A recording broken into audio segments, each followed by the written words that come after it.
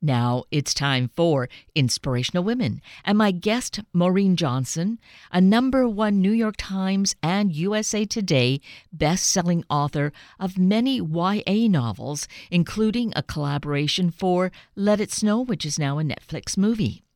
Today, Maureen joins us to give some insights into Hello, Cruel Heart. Maureen takes us on a fantastic journey to London in the summer of 1967. For anyone living at that time, what a great trip down a memory lane. For those who weren't, what an adventure and experience. So let's meet Maureen to learn from her about her work on Hello, Cruel Heart and her work in general. Maureen Johnson, good morning. Thank you so greatly for being with us today. Oh, thank you for having me. Well, it's very exciting. Today happens to be the launch of a brand new book, Hello, Cruel Heart. How exciting is to have another great book coming out? Oh, it's great, and it's springtime, and I can go outside a little bit, so it's very exciting. It feels fresh and new and spring-like, so feels good. And perhaps right in the midst, or hopefully not the midst, hopefully toward the end of a pandemic, it feels like a great gift and really great hope. Yes, and much of the book was written during a pandemic, so it does feel like, for me, it's a little bit of a punctuation mark. So hopefully for all of us. Yes, punctuation mark. Exactly. So that is interesting. Writing during the pandemic, do you think that had any kind of impact or influence on the book at all? I think it had a lot of influence on it. I wrote it early on, so it was really written when New York, because I live in New York City, and when we were sort of in the middle of that worst part of the pandemic. When everything here was very bad. And even going into, because I live in a building with elevators, and I live in a tall New York City building. So even going into the hallway was risky. So everything felt, you had to be careful about everything. So I was just inside. I was largely kind of confined to this one chair because my husband also had to set up his work, and our dog was in there. So we were all kind of smushed into a room together.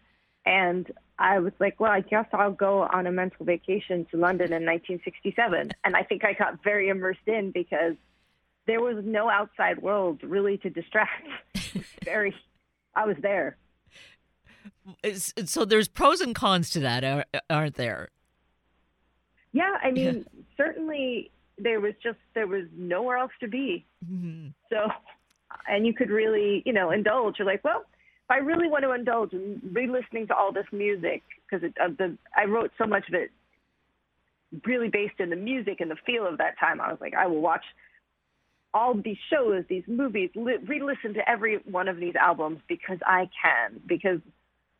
Also because something has to fill the day and something has to distract from just being inside. Right.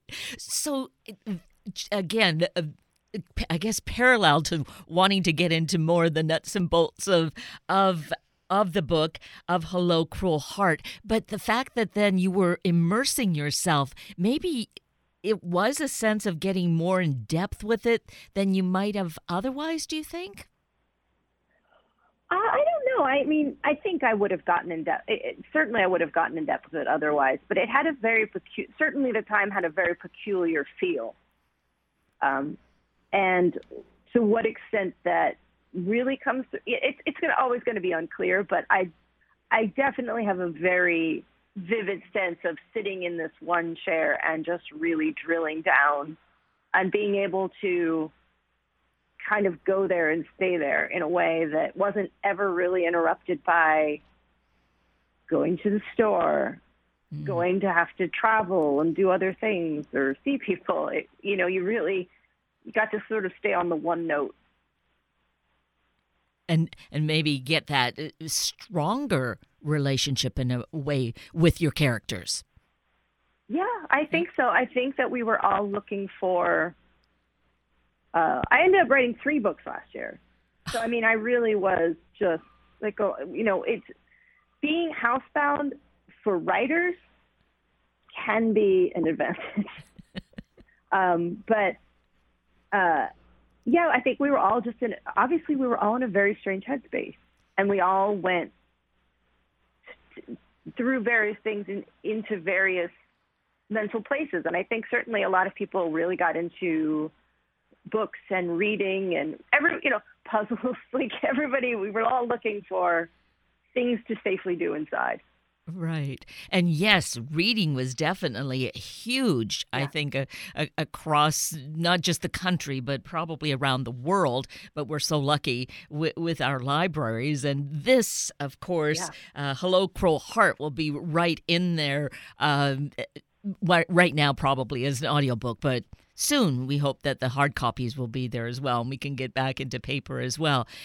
So the timing of this, too, part of it is that we know Cruella de Vil. We are aware of Disney in the past. The new movie is coming out, and this was your opportunity to delve deeper. But how is it that you chose to write this book about Cruella? Well, Disney was making a movie about Cruella's origin story, and I was approached about this, and when I saw what period would be the build up to the movie, so the movie takes place in the 70s, and when I timed it back and realized where and when Cruella, or Estella as she's called, would be living in London in 1967, I jumped on it very quickly because for two reasons. One is that I love Dodie Smith, and who wrote 101 Dalmatians, but she also wrote a book called I Capture the Castle, which is it's so good. If you've never read it, it is just this amazing, it's early YA, but it's incredible, and I love it so much. And B, because I've always been obsessed, like truly since I was a teenager, deep down, hardcore obsessed with that time period, specifically in London, and all of the things that were coming out of it, the music, the art, just all the social changes. I really had a standing granular knowledge of that I've carried for years. And I was so excited to be able to use it. And I just started talking nonstop to the editor about, and she could go to Granny's Take a Trip, and then she could go here, and then they would go here, and then here's all the things I could use, and then there would be this going on. And she was like, oh gosh, what did we sign up for? So this was just almost a perfect gift for you because your passion was already living there. Yes, absolutely. I mean, truly a granular knowledge that is useful. Never has this been useful to me. And I just want to talk about it all the time. And there's never been any, there's only two people that are like, Maureen, tell me all the thoughts in your head right now about this. I was like, finally, a book I can tell people why this period was so exciting and what some of the great stuff that was going on, good and bad. Well, a couple of things come to mind. One is this is very exciting for all of us who get to read the book, because then we can immerse ourselves and either learn or relive some of that excitement and all that went on in the era. But the other part of it is that what's exciting is it's like, for anyone who has these ideas roaming around in their head, in their bodies, is don't give up hope, because there may come a time that it's just the right time for all of it to come pouring out, and who knows what the result will be. Also, you make your own time. In this case, it was a connection with something like, Cruella is coming out, and there's this movie that's going to be also this. My obsession extends from the sort of late 60s through the 70s. So I was like, you are in my wheelhouse. Get on my boat. But if you have any area of interest, you make your own time, and don't shy away from your area, that thing that you love. In general, for most books, you make your own time. you don't have to. This was just in this particular case. It was a thing coming together. Right. And all of that is beautiful, heartening for us if we're thinking about being writers, already a writer and thinking forward, or whatever the career may be. I love your passion and your encouragement along this line, Maureen. That's great. Well, I think you have to, you're a writer if you write. And good, bad, whatever you think, as long as you do it, you're writing and you're a writer. And I think that there should be more important, it's so important, I think, the time you spend, say, as a kid or as a teenager, all of those things you really thought about and got into, and the music that you listened to, and that time you had to kind of think and play and ruminate on things, it's good or bad sometimes, can be very fruitful. That time you need to spend just getting into something, I think is really important, and it can stay with you in a lot of really good ways. So this has been a passion for so much of your life. Were there any surprises as you continued into developing the story and putting it all together? Surprise. I think that, I'm not sure if surprises were the word. I had to shape the material. I wanted to really shape it along the lines of a big classic story. To fit in with the arching story of someone like Cruella, and also just to lead it into the next story that's coming. The film story is, it arches into that. It doesn't connect to it directly because there's a gap of several years, but I so enjoyed. I got to read the script and go see all the set walkthroughs and everything, and I was genuinely so enamored of it that I was, in this particular case, reaching towards that to try to say, here's how this person can get to about where you're going to see them next. So in many ways, it can be very helpful sometimes when you write to have a thing that you're reaching towards, to see let's see how we can get this character from here to here. And in the case of Cruella, or Estella in the book, why was she such a good character to delve into more deeply? Well, everyone loves a villain.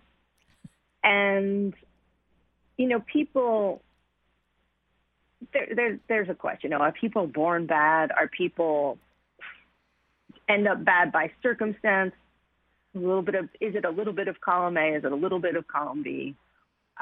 What personality traits can be exacerbated? So how does a positive personality trait flip? Is ambition positive? Or she's very ambitious. She wants to be a fashion designer. And ambition is one of those personality traits that really is a hair trigger. It can propel you in all the right ways. And then it can flip and it can pass that middle point into something darker.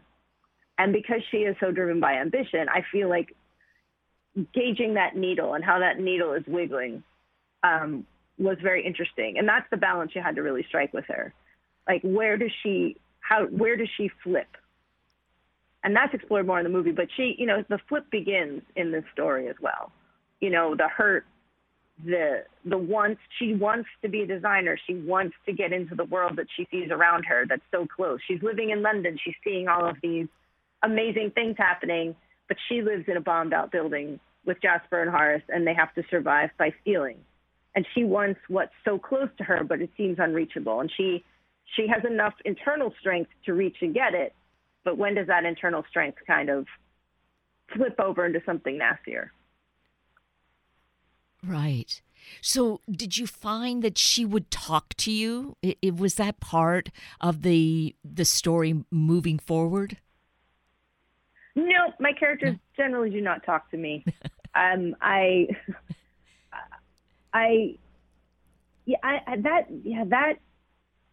you can certainly hear them. you can hear their voices quite clearly. Mm-hmm. When it's working, you know exactly what they sound like. But if they actually start talking to you, call for help. I think because while you should hear them really clearly, I think that it is always important that you are the one in charge. Right. And you have the story elements or kind of the framework of where you're going, so it's evolving that way, right? Yeah, I didn't really have a framework for this one. I just knew what was coming in the future, but there was no framework for this story. So I got to drop her into London and really kind of, it was like being in The Amazing Race or something. Like you drop down and I had to figure out without a map how to get her to where she was going. Parameters are great when you're writing. They can be, whether externally imposed or self-imposed. Giving yourself a starting point and a point that you're trying to get to can be is immensely helpful, because that a lot of times the most creativity comes out of just a couple parameters that you have to work within. There's a lot of arguments in art about, parameters or, is it good to have limitations? Is it good to have things that constraints that you have to work in? I've always found a couple self-imposed constraints. Any kind of a framework that you need to work within, you can, a canvas is only a square, but you can do a lot within the space of a canvas. So constraints are very helpful. Mm-hmm. For me. Yes. So in terms of the London of the 60s and in your fascination with it, yeah. Of course, you weren't even born at that time, but no. Since then, have you had an opportunity to travel there and spend some time? I spend a lot of time in England. I've lived there. My husband's English, so I've lived in London. And so I know it well, and I really, having an English husband and having lived there, it's very close to me. It's a city I know well, and I know it well geographically. I've written other books set there, so I know a lot about its history. And it got a little embarrassing at points because right down to some of the addresses that I put in this book, where she ends up living with the characters Magda and Richard on Cheyne Walk is it's historically significant. And some of the people I put on that street at the time with her really did live there, really were the neighbors. I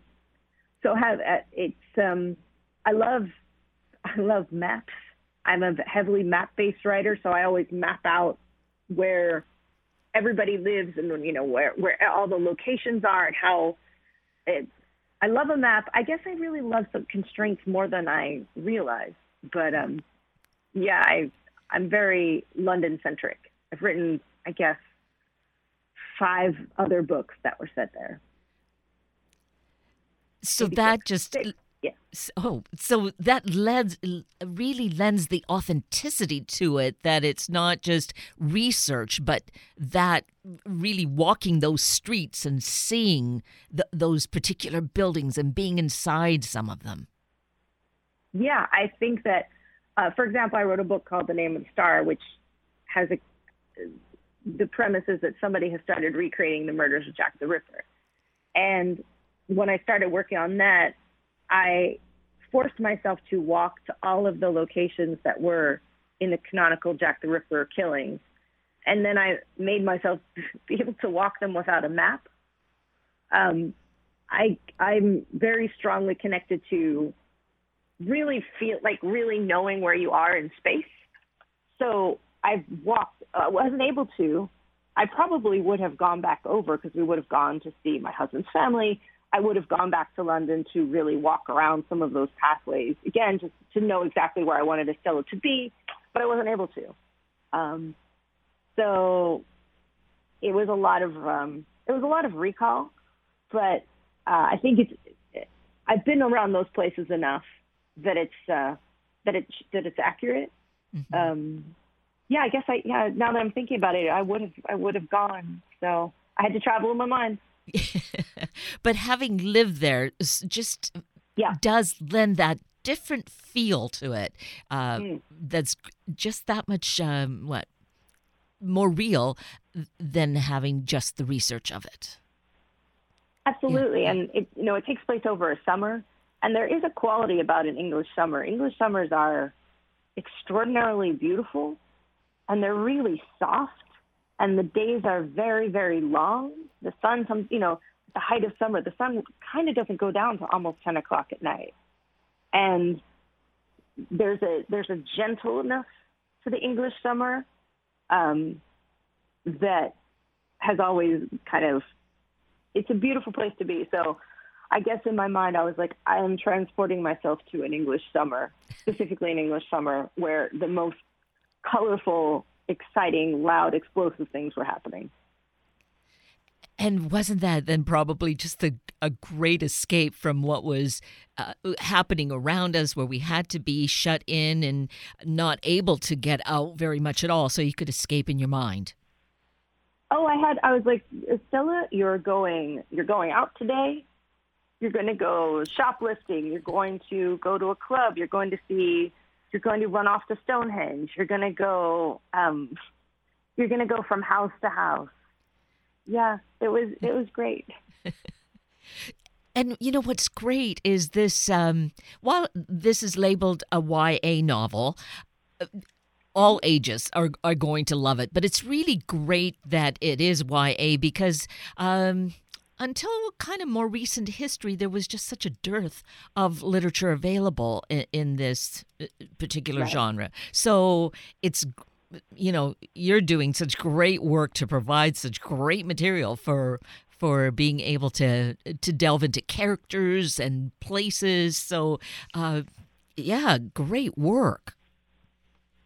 I started writing YA in 2004, and I've gotten to see how things have developed over the last, how many years now? Is that 17? About that, yes. Can I do math? Can I add? Yeah.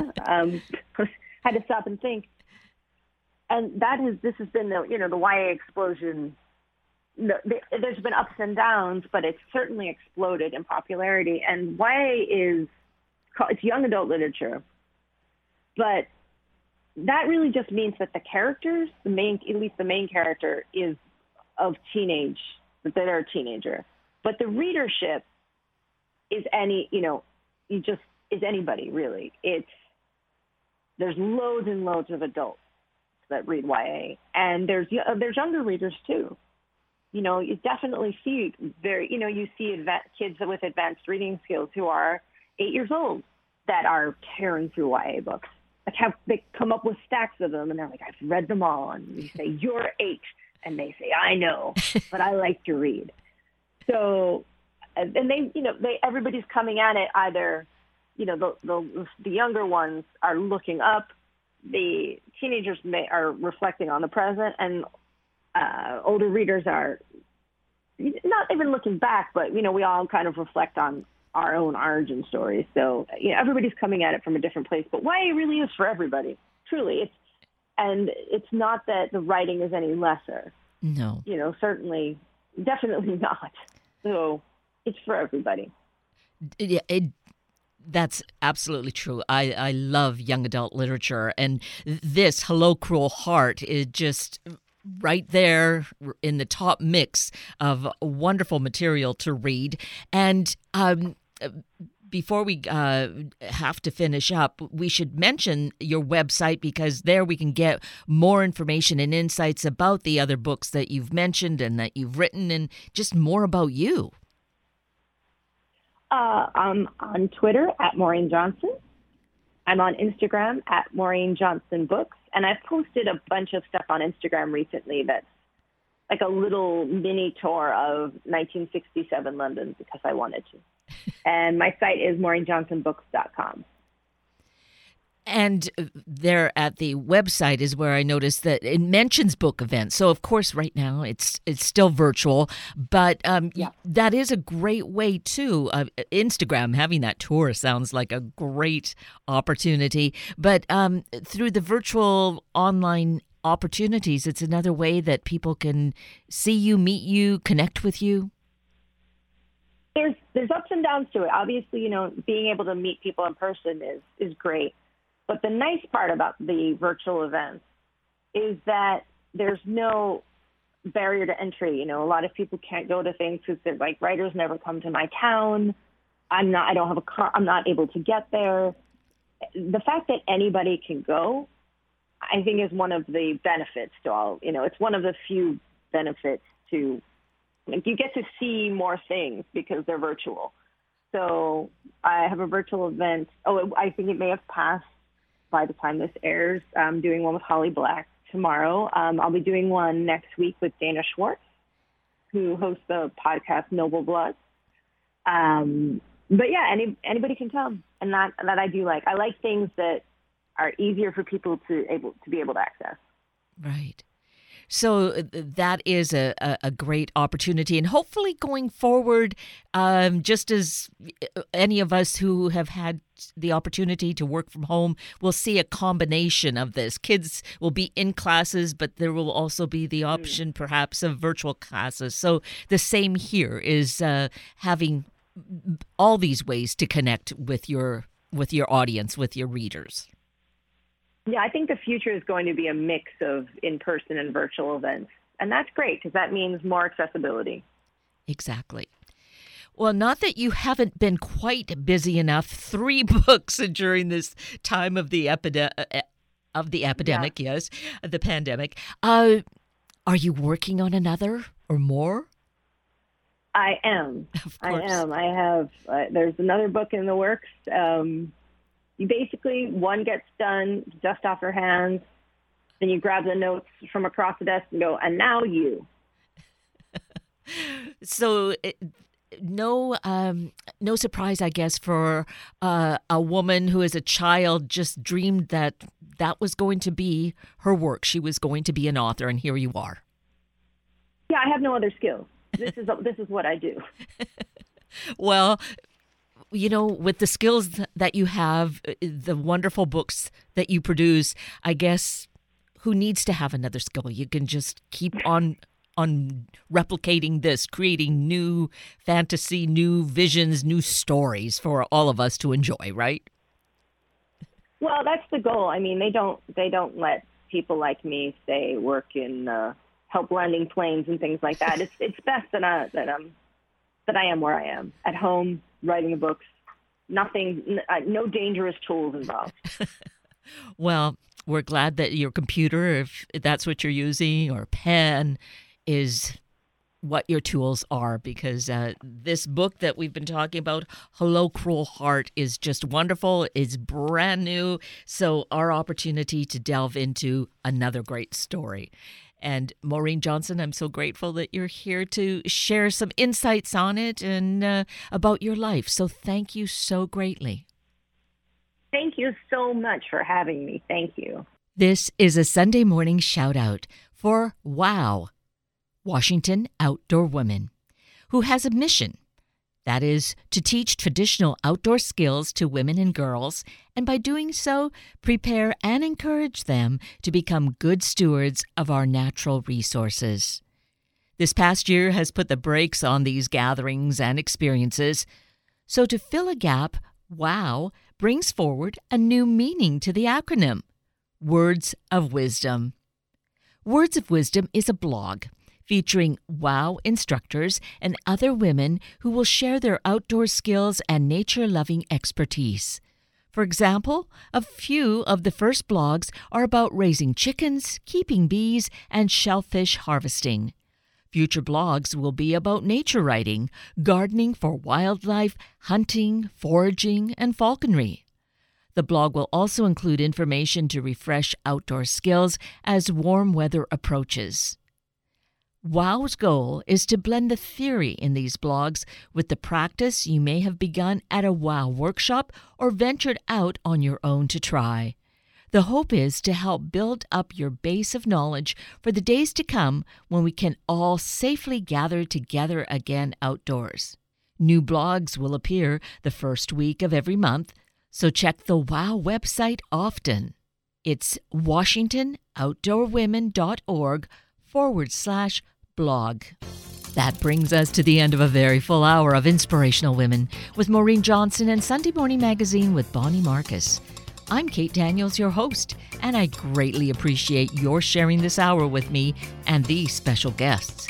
For details you might have missed or information you'd like to know, please just send me an email, kated@warm1069.com, and I'll get right back to you.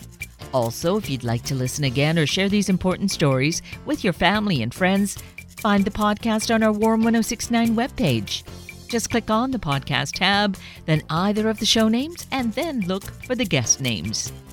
I now wish you and your family a day of reading great stories and creating your own great story. Have a week of the same, and then please plan to join me again next weekend for another hour of Sunday Morning Magazine and Inspirational Women on Warm 1069. Good morning.